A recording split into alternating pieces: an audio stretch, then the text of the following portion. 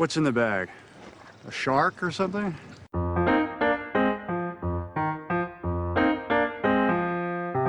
Put the bunny back in the box.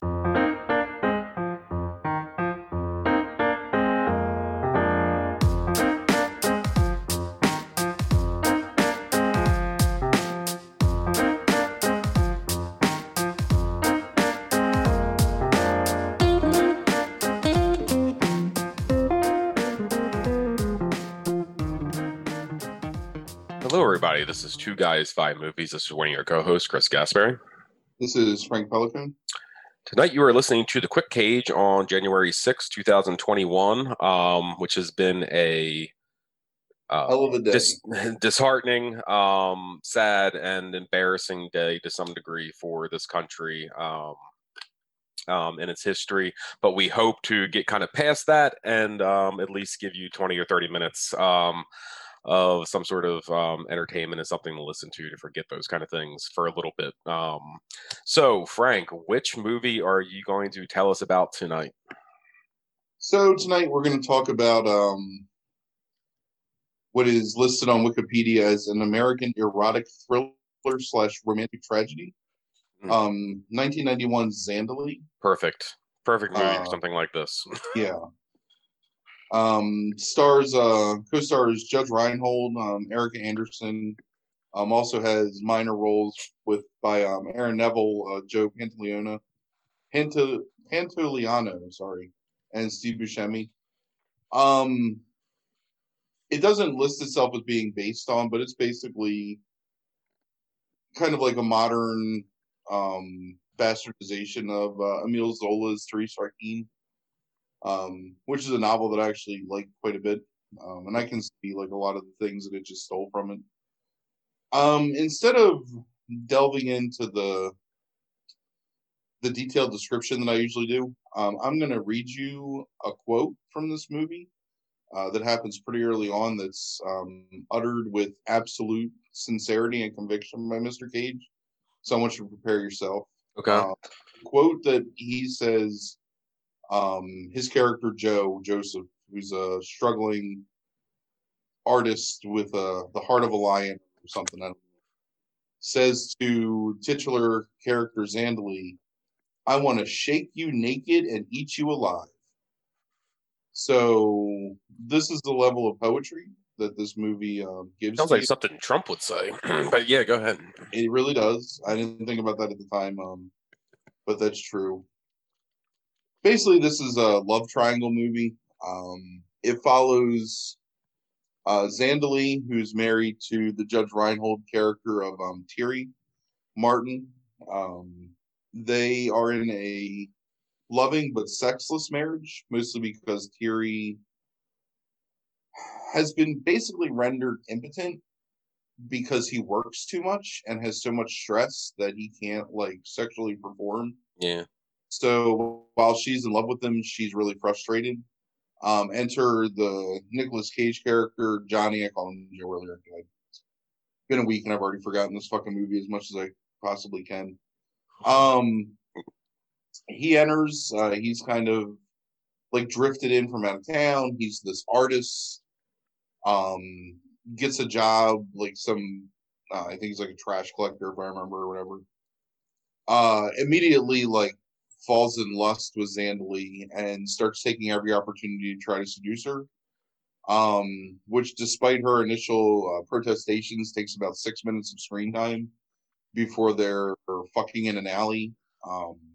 In an alley? Does he have her against the wall? No, he has her against a gate. It's like a gate. Okay. Like a wrought iron gate. Is it like a Gia type thing where she's like her front's pressed against the gate, or her back? That's her back. Okay. No, that's good. This movie's free to watch on Prime, so if you want to experience that part yourself in private, like you can get the salient there. They begin this tumultuous affair.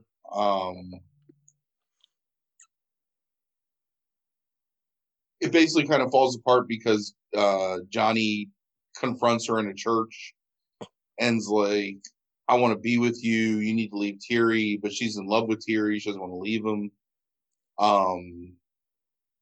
So So she is Tiri breaks. just still kind of like just working all the time?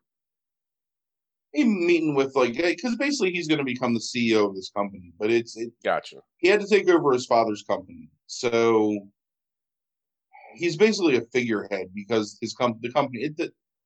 Look, that part of the story doesn't matter. Just the dude can't get a boner because he got a lot of stress. Right.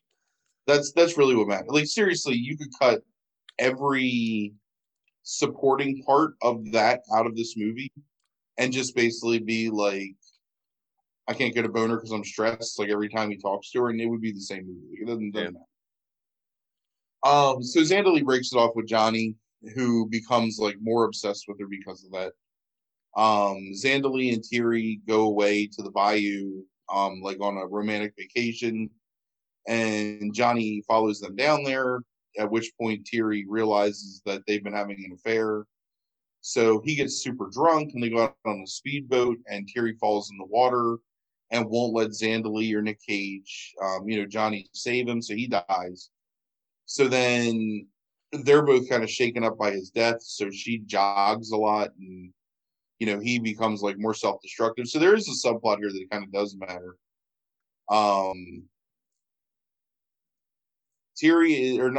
Johnny is a like low-level dealer / mule for like the local drug lord. Mm-hmm. So he's run afoul of this guy because he lost his coke or stole his coke. I can't remember. I'm not with his coke.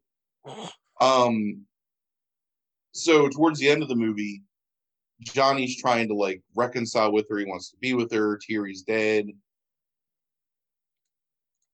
So the drug dealer is going to kill Johnny. Xandalee sees it. She jumps in front of the bullet, takes the bullet, gets shot,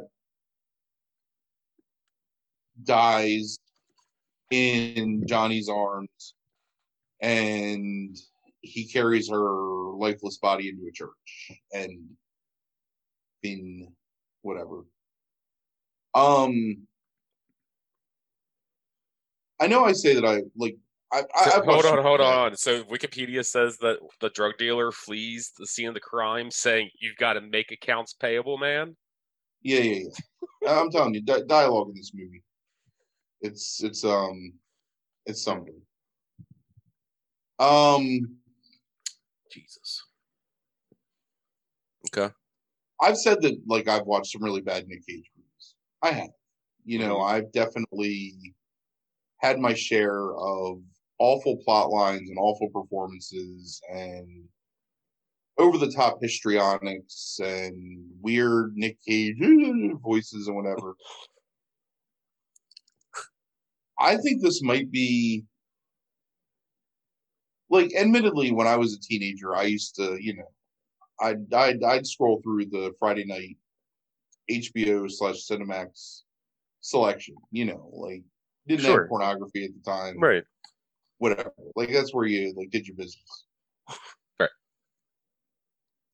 This movie is like if you took Red Shoe Diaries and Zalman King all of a sudden started thinking that like number one, you'd have to give him like a huge budget, but just like let him run wild with whatever. But then like adding this element of like pathos to it that somehow they feel like, yeah, like this is going to elevate this softcore porn to new heights. Because that's what this is. I mean, I think it was like it was originally released on video. It was never released theatrically in the United States. Okay.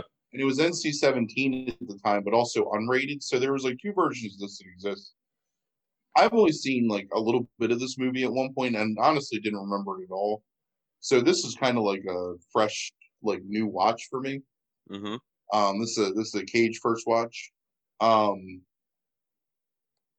mean, it's just bad, man. It's rough. Like it's some of the most deeply purple prose I have ever heard in my entire life, and not a single one of them delivers it with any measure of authenticity or I don't know. But man, there's conviction. Like these people are into the things they're saying. Judge Reinhold, number one, should not try to affect like a Bayou accent.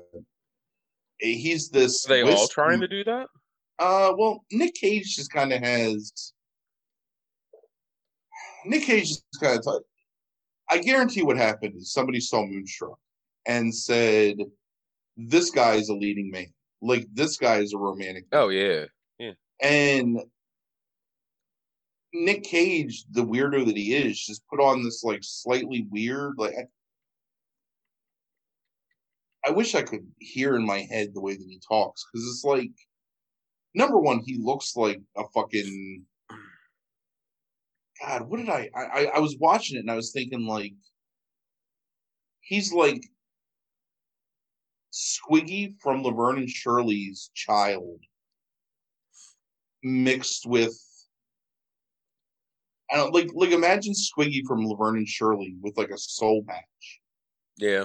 Like going up and trying to like seduce Laverne. I'm looking at images of where he's like, hey, I want to shake you naked and eat you alive, Laverne. You know what I mean? That's what's happening with Nicolas Cage. It's like he's a terrible painter.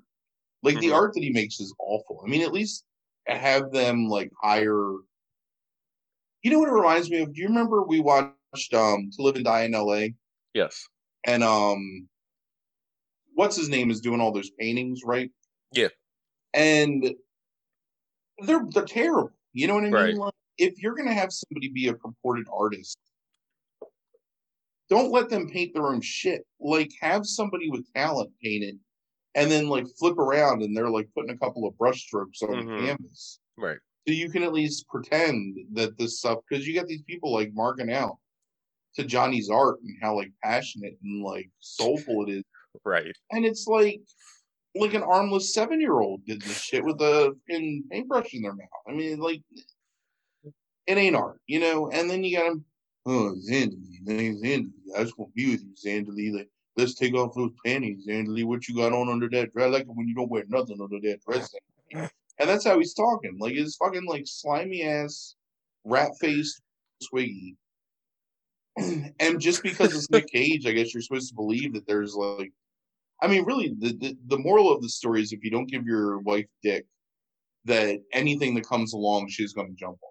I mean, that's what the story of Zandalee is. Right.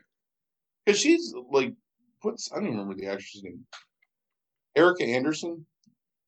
Very attractive woman. Oh, right. So she's best known for being in Nightmare on Elm Street 5. And she was on Twin Peaks. Yeah, and I don't know who that character is in Twin Peaks, but she's one of the TV actresses in the fake. Oh, in the yeah, right. Yeah. What? Oh, just never mind. Doesn't matter. I can't remember that. So incredibly attractive, like really, really, really beautiful. And honestly, I mean, she's basically a cipher for the people that she's around. So it's not like it's a good performance, but it's not the worst performance. You know, it's whatever. Like she would have been fine on Cinemax After Dark, right? Like she would have fit in well. Right. But Reinhold and Cage just, I don't know. I mean, maybe like there was some bond between them where they just were trying to out-creep each other, because Reinhold is just like a wuss. There's a scene where he comes home from work one night and he's talking to Zandalee, and he all of a sudden like grabs her all rough and like pulls her clothes off and flips her around like he's going to give her like a pounding from behind. And then he's like, I can't do it, Zandalee. I just can't. Except that he doesn't talk like that because that was more masculine. And he can't do it, Zandalee. And then like just has to go away. And she's like, oh, Terry, why can't you love me? And then the next thing you know, like Nick Cage is trying to boink her, right? Like in the parlor. Okay, so who wrote this movie? So is it some dude? Right? No, Marie. Huh? That's a woman that wrote it. I figured it was going to be some man that thinks every woman is like you know, most men that equate like sex and love. Well, again, it really is like a very liberal theft of this novel, and in that novel, like it's not like nearly as like overtly sexual. I mean, because obviously it's a like 19th century French novel or whatever. So it's a lot of like implication and like heavy like whatever innuendo. But that's the story. It's about a woman who's not happy with her husband and has an affair. And like whatever, that's fine. That's a fine story. But the way that like they portray it and just I mean, Nick Cage basically rapes her twice, or at least attempts to rape her. Mhm. And then all of a sudden she's like, fucking hot for that rape dick. And she's like all about it until she's not anymore because he actually develops feelings for her. Like, really, she's a terrible person, and it's really fitting that she dies. Like, I didn't think about this movie as much now that I'm talking about it and getting angry, but he's really just like awful. And Terry's awful, and fucking Johnny's awful. It's a movie of awful people having awful things happen to them, and fortunately, nothing good comes to any of them because you got to pay your accounts, man. Right. So, yeah, Zandali. Huh. What is House? Also called Kitchen Privileges. Yeah, this woman doesn't have a lot to her name after this. So wrote a few movies. Well, neither does what's his name, the guy that directed it. I mean, he directed some episodes of like 18 and Pregnant or something, or Teen Mom. I can't remember. Right now. Yeah, I saw that, and he like directed like Knight Rider 2010 or something like that, or some shit. Yeah, he did a couple of straight-to-video horror movies too. Yeah. So this sounds like just god fucking awful. It's real bad. I mean, like on a like thematically, like on like any kind of social or like philosophical level, it sounds disgusting. Really, the best parts of the best part of the movie is Steve Buscemi is a horny, overly quirky and aggressive thief who pops up every once in a while, like in front of their house, and has something happen to him. And those are the best moments, like when he's like spouting some weird bug eye philosophy on your screen and then getting like carted away by the cops. So I don't know. And I see that Ian Abercrombie is in this movie at some point. I don't know who that is. Who's that? He played Mr. Pitt in Seinfeld, like Elaine's boss. That he's like the rich dude that she's like the personal assistant for, and he had a small role in the second season of Twin Peaks. Oh, right. Yeah, I forgot he was in it. Yeah, he's in it. He's pretty low on the casting list, though. I guess he's not in it much. I mean, really, it's just the three of them that earn it the most. Yeah. Like, they're the ones that are basically front and center. Everybody else is just kind of window dressing for this passionate love triangle that transcends time and space or something. I don't know. All right. So it would do. Okay. So a couple of things. Is this in the bottom 5? Do you think, given this abject review, is this in the bottom 5 of your Quick Cage movie so far? Oh yeah, easily. And I've watched some shit. Like I watched Jujitsu, man. I don't know. This actually sounds more negative to me than Jujitsu because you're not. Yeah, because Jujitsu was just like there. You know what I mean? There was some ridiculous stuff in that movie, but there was nothing hateable about it. It just was bad. Like sometimes movies are bad, and that's fine. Sure. Like, but a movie has to work really hard to be detestable, and this movie definitely. You were pretty hard on Trapped in Paradise a couple weeks ago, though, too. God, that movie's so bad too. It is. Like, you have to have a really special anti-talent, I think, to make New Orleans a boring backdrop for your film. Mm-hmm. And the fact that this is set in the Bayou, which is a setting that I love, and New Orleans, which is a setting that I'm typically like pretty invested in just because of the architecture and the ambiance, and you just bore the shit out of me, like. And it's a sex movie, so like you'd think that I'd at least be like a little bit aroused, but like it wasn't even like arousing. It's just like, like come on, like, get on with it. How many people? That's probably this. How many like normal everyday people do you think have had sex in a fucking alley? Well, I have, so there's one. Jesus, that's gross. I'm just kidding. I haven't. Uh, I don't know. I had some people. There's people from like 15 years ago at Grotto's Pizza in Newark. Remember them? I do remember that. Yeah. The ones that got caught on camera behind. Yeah, Newark. Yeah. Yeah. I don't know. I'd be fascinated if any of our listeners had sex in an alley. I want to know.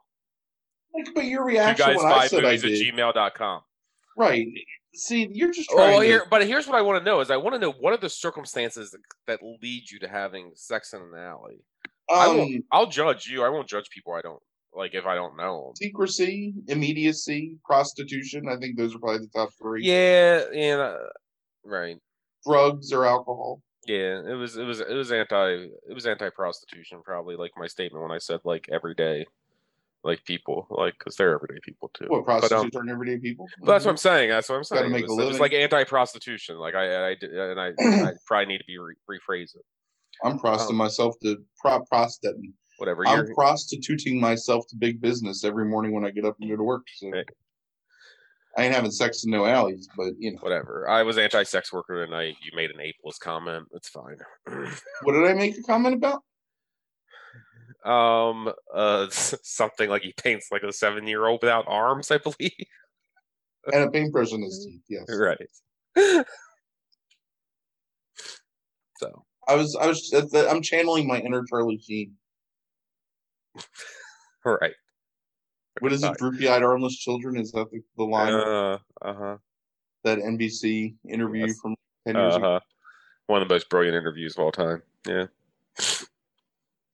So the other thing I want to talk about today. Yes. Yeah, right. Because I'm gonna go ahead and co-list this under Zandali and this. So this is a much more interesting conversation. It is. Yeah. So yesterday on Netflix, the History of Swear Words started streaming.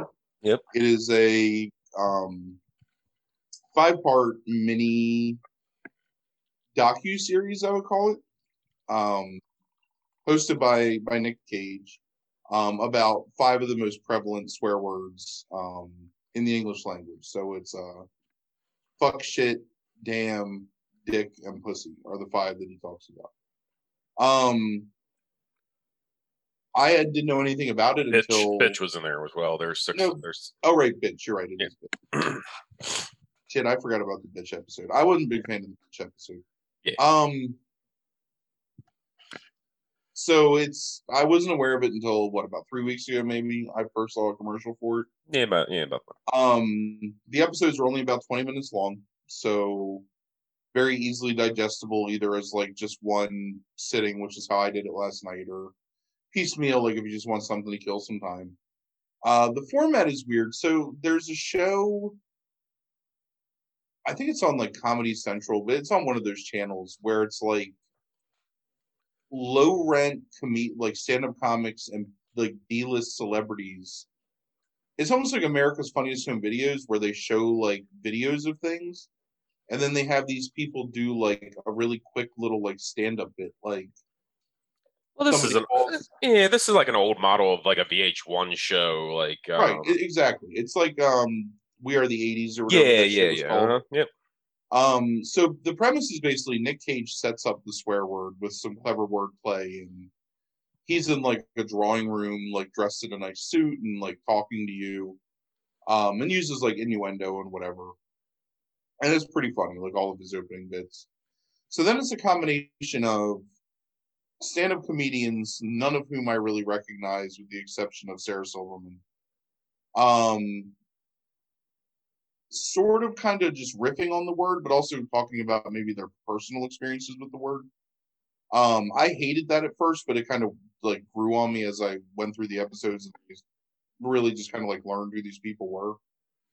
Then there's etymologists and lexiconologists who kind of talk to you about the history of the word and its evolution from because all of these words started as something that was like not profane, and then moved into being profanity and being considered inappropriate to use. And so they talk about that evolution and the original uses of it. That stuff is all actually like really fascinating. And then there's some historical context that goes along with it, where they talk about like the word in pop culture, the word in, like just basically like how the word's used like throughout the years, and they blend all these things together with some pretty clever, video effects and scenes from movies, and that's it. And then it ends, and it moves on to the next episode. So they also talk about the future of and the current context of the word, and like how it's evolved to the current day, and then the potential future of the word as well, which I thought. Yeah, that stuff. I mean, like, how do they freaking assholes? They're like stuff like really what. So the way that they have it structured is it's they know, because they actually have experts that like have studied this stuff and might have some idea of where it's going. I don't trust no experts. So it's fuck then shit. Do you want to storm a Capitol building? Look, I should just be in that Capitol building. It's fuck then shit, then dick, then pussy, then bitch, then damn, or maybe bitch is fuck shit, bitch, shit. Dick, pussy, damn. Right, there you go. So by the time they get to damn, like damn isn't even really a cuss word anymore, because you can just say it anywhere. Right. So maybe like I kind of wish they would have like started there and then worked their way up, as opposed to the way that they did it. I'm not sure like what the thinking was in the order they put them in. I actually thought ending with damn was pretty interesting. Like in the idea that it's like now almost like so. Can I watch? Even though I said I would never watch these after you told me last night that you wanted to talk about this, like I was like, okay, I really enjoyed them, but I thought ending on damn was kind of interesting in the idea that it's like once you go through all those other words, it's like, and how like regularly damn is used and how for long it's been regularly used, it's like, why is there any like objection to using this word as an adjective ever, like right. To put stress on something, like, and it almost like it makes the argument for the normalization of damn by the end of it, which I thought was interesting. Yeah, I agree with that. I also think it's and that's insidious too a little bit, real quick, just because by doing that you're also making the same argument for all those words. No, that's what I was just going to say. Is I think that's ultimately the argument that's being made, is that like, why would you? I mean, it's just language. You know what I mean? There's no like the power that you give those words by making them taboo is only because you give it to them. Like they're just words, and they describe an act that you can describe. It's the one where which episode is it where they're talking about like, maybe that's the fuck episode where they're talking about fudge and frick and they go through all the ways you can kind of say fuck without saying fuck. It's fucker shit they do that in. And it's the same thing. I mean, like I've always thought that we have a friend. Yes, that's the first person I thought of. Yep. And it's like, dude, you're just saying fuck. Like we know what you're saying, and to my ears, it's the same thing. Right. Like I understand your purpose. Right. Yeah. But I thought they were really well produced. I thought there was some really, really clever things in them. I actually grew to like the selection of like stand-up comics and whatever. The one gentleman that does the movie reviews, I can't remember his name, the guy with the Elvis Mitchell. Yeah, I really enjoyed his contribution to it. Yeah. I recognize Silverman first because I don't know any of those other comedians. Yeah. Well, Nick Offerman's there. No, I'm sorry, I forgot about Nick Offerman. Yeah. I'm just talking about the people that I didn't recognize. Gotcha. The one thin black lady with the braids. Yes. That had kind of like a British-ish accent. Right. Probably my favorite by the end of the series, of like people like talking about their own personal experiences. I liked her the most. I think I can't remember.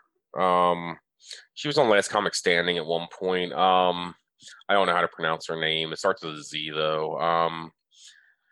Looking her up now. There she is. Zanab, maybe? Zainab. Yeah, I like her probably Yeah, the best Zanab Johnson. Yeah. out of all of them. But honestly, like none of them really bothered me. I didn't think that anybody was.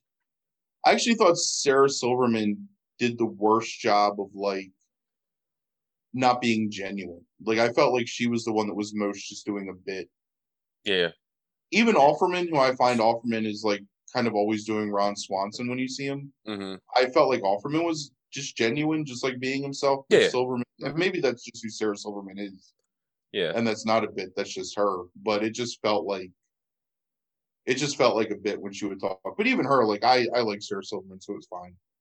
Yeah. But I thought, yeah, that was really well done. I thought, for being like 2 hours of your life, like I definitely think it's worth sitting down and watching it. Like if you can stand hearing profanity like repeatedly for that length of time, and in a lot of ways, it kind of, I don't know, like normalizes it in your own ears, where it's not that shocking by the end of like each episode. So Right.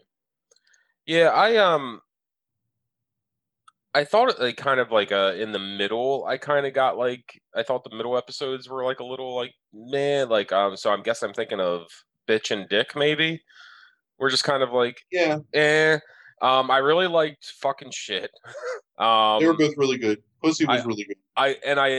and Pussy was really good, and I like Damn maybe me more too. so for the so it's like I thought that middle like was a little just a little So weak, but I my mean they only go problem, go ahead. my only problem with Bitch, Mhm. I thought, and all the innuendos here, I thought Dick fell a little flat in some parts. Uh-huh. Only because like it had such an early change in connotation to sexual. Like Right. what was it? Like the 1600s, it goes from being a riding prop to being like a euphemism for like a penis. Right. So there wasn't as much intrigue, I guess, in like the evolution of that word. I thought bitch fell flat because I thought that they were almost like basically they started by doing the one thing they didn't do in any other episode was saying that it is not okay for this group of people to say this word. Like that was the premise of the first like 6 or 7 minutes of that episode, that like men can't call a woman a bitch. Right. Which 100%, like I agree with that. Mm-hmm. But I think that when you say that a word is taboo in a show that's supposed to be about how words are not taboo, Right. that it kind of removes like the impact of like talking about it in some way. Right. So I don't. But everything else I yeah. thought was really good, and like the woman they introduced in the bitch episode, the lady that's a sociology professor from like USC or whatever, Mm-hmm. that does like human sexuality and race. Right. I actually grew to like her quite a bit. Like I thought she was really interesting and well informed, Mm-hmm. like in all of her parts, and she was probably my favorite part of that episode, honestly. Kind of discussing like female empowerment and taking the word back from men and whatnot. Yeah, and I thought the same thing was interesting with the Pussy episode, like about like the idea of reclamation, of the word and that kind of stuff. Like with some of the most interesting parts.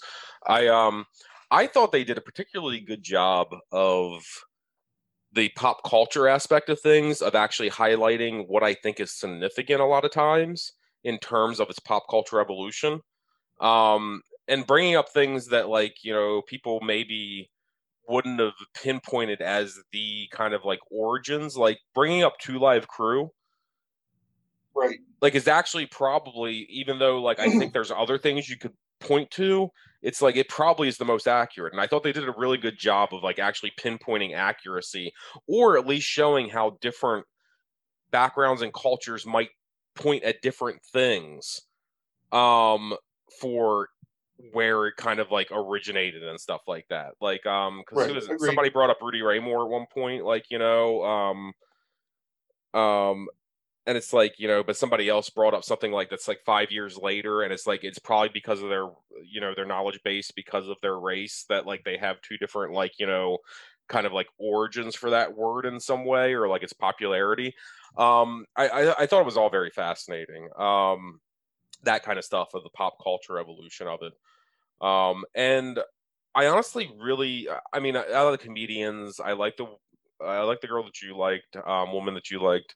I liked Baron Vaughn. I don't know him very well. He was See the blue-eyed? black gentleman that's kind of thinnish black gentleman. I think it's the only black male that they have that's actual comedian. That's on there. Who's the black guy that's got like the light? I thought they were blue. Maybe they were like light green or something. Oh, I think that's him. Yeah. I wouldn't really call him skinny. Oh, maybe you're thinking about something. No, because there is another one. Yeah. There's the one that's in there. There's the one guy that doesn't show up until like maybe the third episode. Well, maybe I'm thinking of like compared to me. I don't know, like but he's not like rotund or anything like that. Like I mean, like he's a pretty normally built guy. Is who I'm thinking of, at least anyway. I'm a real racist here, just so you know. I'm just gonna point that out. The black guy. Which black guy? The one black guy. Right. The one black guy. Oh, I forgot about who you were talking about. That gentleman's name is Antoine Davis. That you're talking about. I do remember him now that you mentioned him. Was he in a lot of episodes though? I don't remember. The younger one with the beard. Yeah, with the beard and the blue eyes that you're talking about. The one guy's in every episode.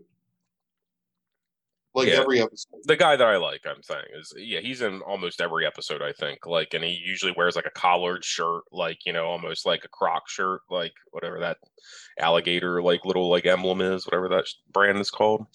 Right. Like those type of shirts. I really liked him a lot. I loved Isaiah Whitlock being stuntcast in the shit episode. That was hilarious. Yes. But yeah, so I liked it a lot. And lastly, I really actually like Nick Cage as the host of this thing. Nick's trying to bring it back to Nick. He did a really fantastic job. Yeah, I thought he reined it in, and did exactly what he was supposed to do for being a host of something like this.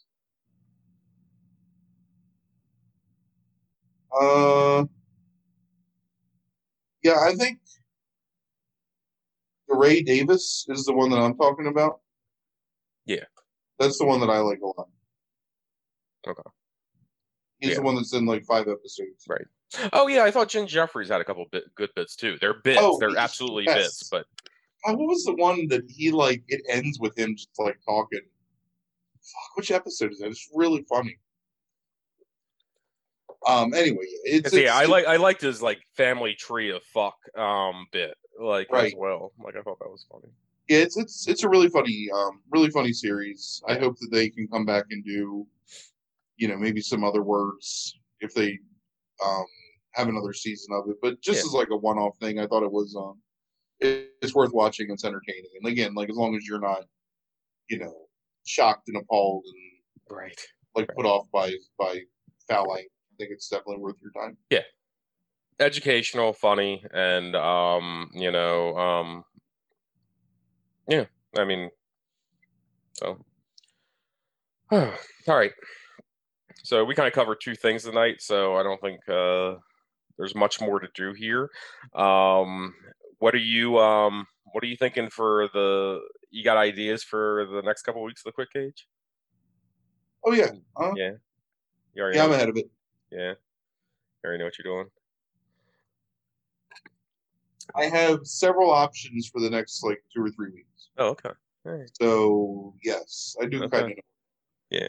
All right. At some point, I have to watch Adaptation again, and I've just been to spend $4 on it. So that'll be sometime. Where I know it's been free in 4 different places for the past 5 years, but now it's not. And I know. Well, hopefully this talking it up right now pops somebody at HBO and they're like, oh yeah, got you. Right. Or Peacock or something. Look, Peacock, I like you. I know. Hey, Peacock's a great app. Peacock's a good app. I like it. It's like it's one of my favorites. It always works. It never like craps out on me ever.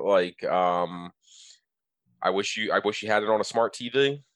Because you don't have it on smart TV, right? Sure I do. Do you? Oh no, I'm sorry. I watch it through my PS4 Right. Yeah. on my I was gonna TV. say, right, on your TV. But it's like, yeah, I wish you had a smart TV app right now. Like that would be even better. But like it's your great app, never messes up. Tons of stuff for free, even with commercials. But the commercials for some reason on Peacock aren't that bad. They don't kill you on Peacock. It's like here's 15 seconds, here's 30 seconds, you're done. Like it's not like here's 45, here's three 30-second ads in a row that we're going to show you, like Tubi sometimes will do and Right. stuff like that. So Yeah, Tubi's probably the worst for it. Peacock's okay with it. yeah. Honestly, like I don't get ads. Oh, Hulu doesn't do that bad of a job anymore either. Like because I get the poor man's Hulu subscription where I only see Right. Yeah. So all right, so we're done 1991 Cage. Just so you know. It's the only movie in 1991 on his filmography. So we have 1991 Nick Cage finished. You could easily finish 1992 if you watched Honeymoon in Vegas, and we'd have 91 and 92 done. Oh, I don't mind Honeymoon in Vegas. I'll watch it sometime soon. That's actually how I should start doing it. I really should start like going by year so we can just really like check off whole blocks. Yeah. Yeah. Some of these years you can check off pretty easy right now, just because. Right. Because you already done so many in different years. Then you get to like 2014 and you did like 17 movies, and right. It's like, how do you do it? I don't. It's not really 2014. I just made that year up. But there's definitely some years in the mid 2000s. 2018 is a lot. So it's Yeah. 2016. Those are the two biggest years, and then 2007. Yeah. But yeah, one's a documentary and one's the Grindhouse Fu Manchu cameo though in 2007. So yeah, Stuff like that. There's definitely going to be at one point where we do like this huge like portmanteau episode where it's like 7 or 8 different things that he's in for like a cameo or 5 minutes. Or it's voiceover narration of a documentary or something. You know what I mean? Like we'll combine all those things to get them out of the way. So right. So last thing I want to ask you: did you see Lindsey Graham on the screen earlier? Like, I saw him like gesticulating a lot. It looked like a candy cane trying to sell you a car. Right. I have it paused right now because I saw Matt Getz talk. And I definitely want to listen to that piece of shit, like say what he's got to say because I saw people clapping behind him. So I imagine it's basically like Trump like / fanfic. So yeah. Yeah. Awesome. Right. So just for some context, both of us have been sitting here with the aftermath of this fucking lunacy on the screen, and thank God the Senate has done their duty and just gotten past it. And now I guess that the House feels like they need to get their shit out, like even though they don't matter anymore. So, yeah. But I really want to see Matt Getz because I hate that man so fucking much. Like Could you tell who was clapping behind him? That could give you a sign of like what he was. They're surprisingly all wearing masks. Yeah. Like I'm really, really surprised by how many people I've seen wearing masks tonight on this thing. And they're all pretty socially distanced there. Like I feel like a lot of these people have either gone home or gone somewhere because there's really like not that many representatives in these shots. So I don't know who it was. I also was trying to pay attention to this. I just kept looking up with him in his fucking goddamn tight ass blue suit and his fuck. I hate. Anyway. Yes. Sandalie's a bad movie. Don't watch it. Oh yeah, ratings, and then you're done. Cage performance is like seriously, it's a 5 out of 10 because he's trying way too much to be like a slimy Lothario, so it kind of loses a lot of its charm. The movie itself is like a 3. out of Yeah. 10. It's real bad. It's not a good movie. Okay. Zandali, I love you, Zandali. Mhm. Zandali, I want to shake you naked and eat you, Zandali. Jesus. All right. Okay. That's enough I'm of an that. artist. I'm an artist, Zandali. Finger painting. Anyway, All right. All right. So that's Quick Gauge for the night, everybody. Next week, there's 1 of 3 picks that Frank has in his mind. But maybe one of them now will be Honeymoon in Vegas. Who knows?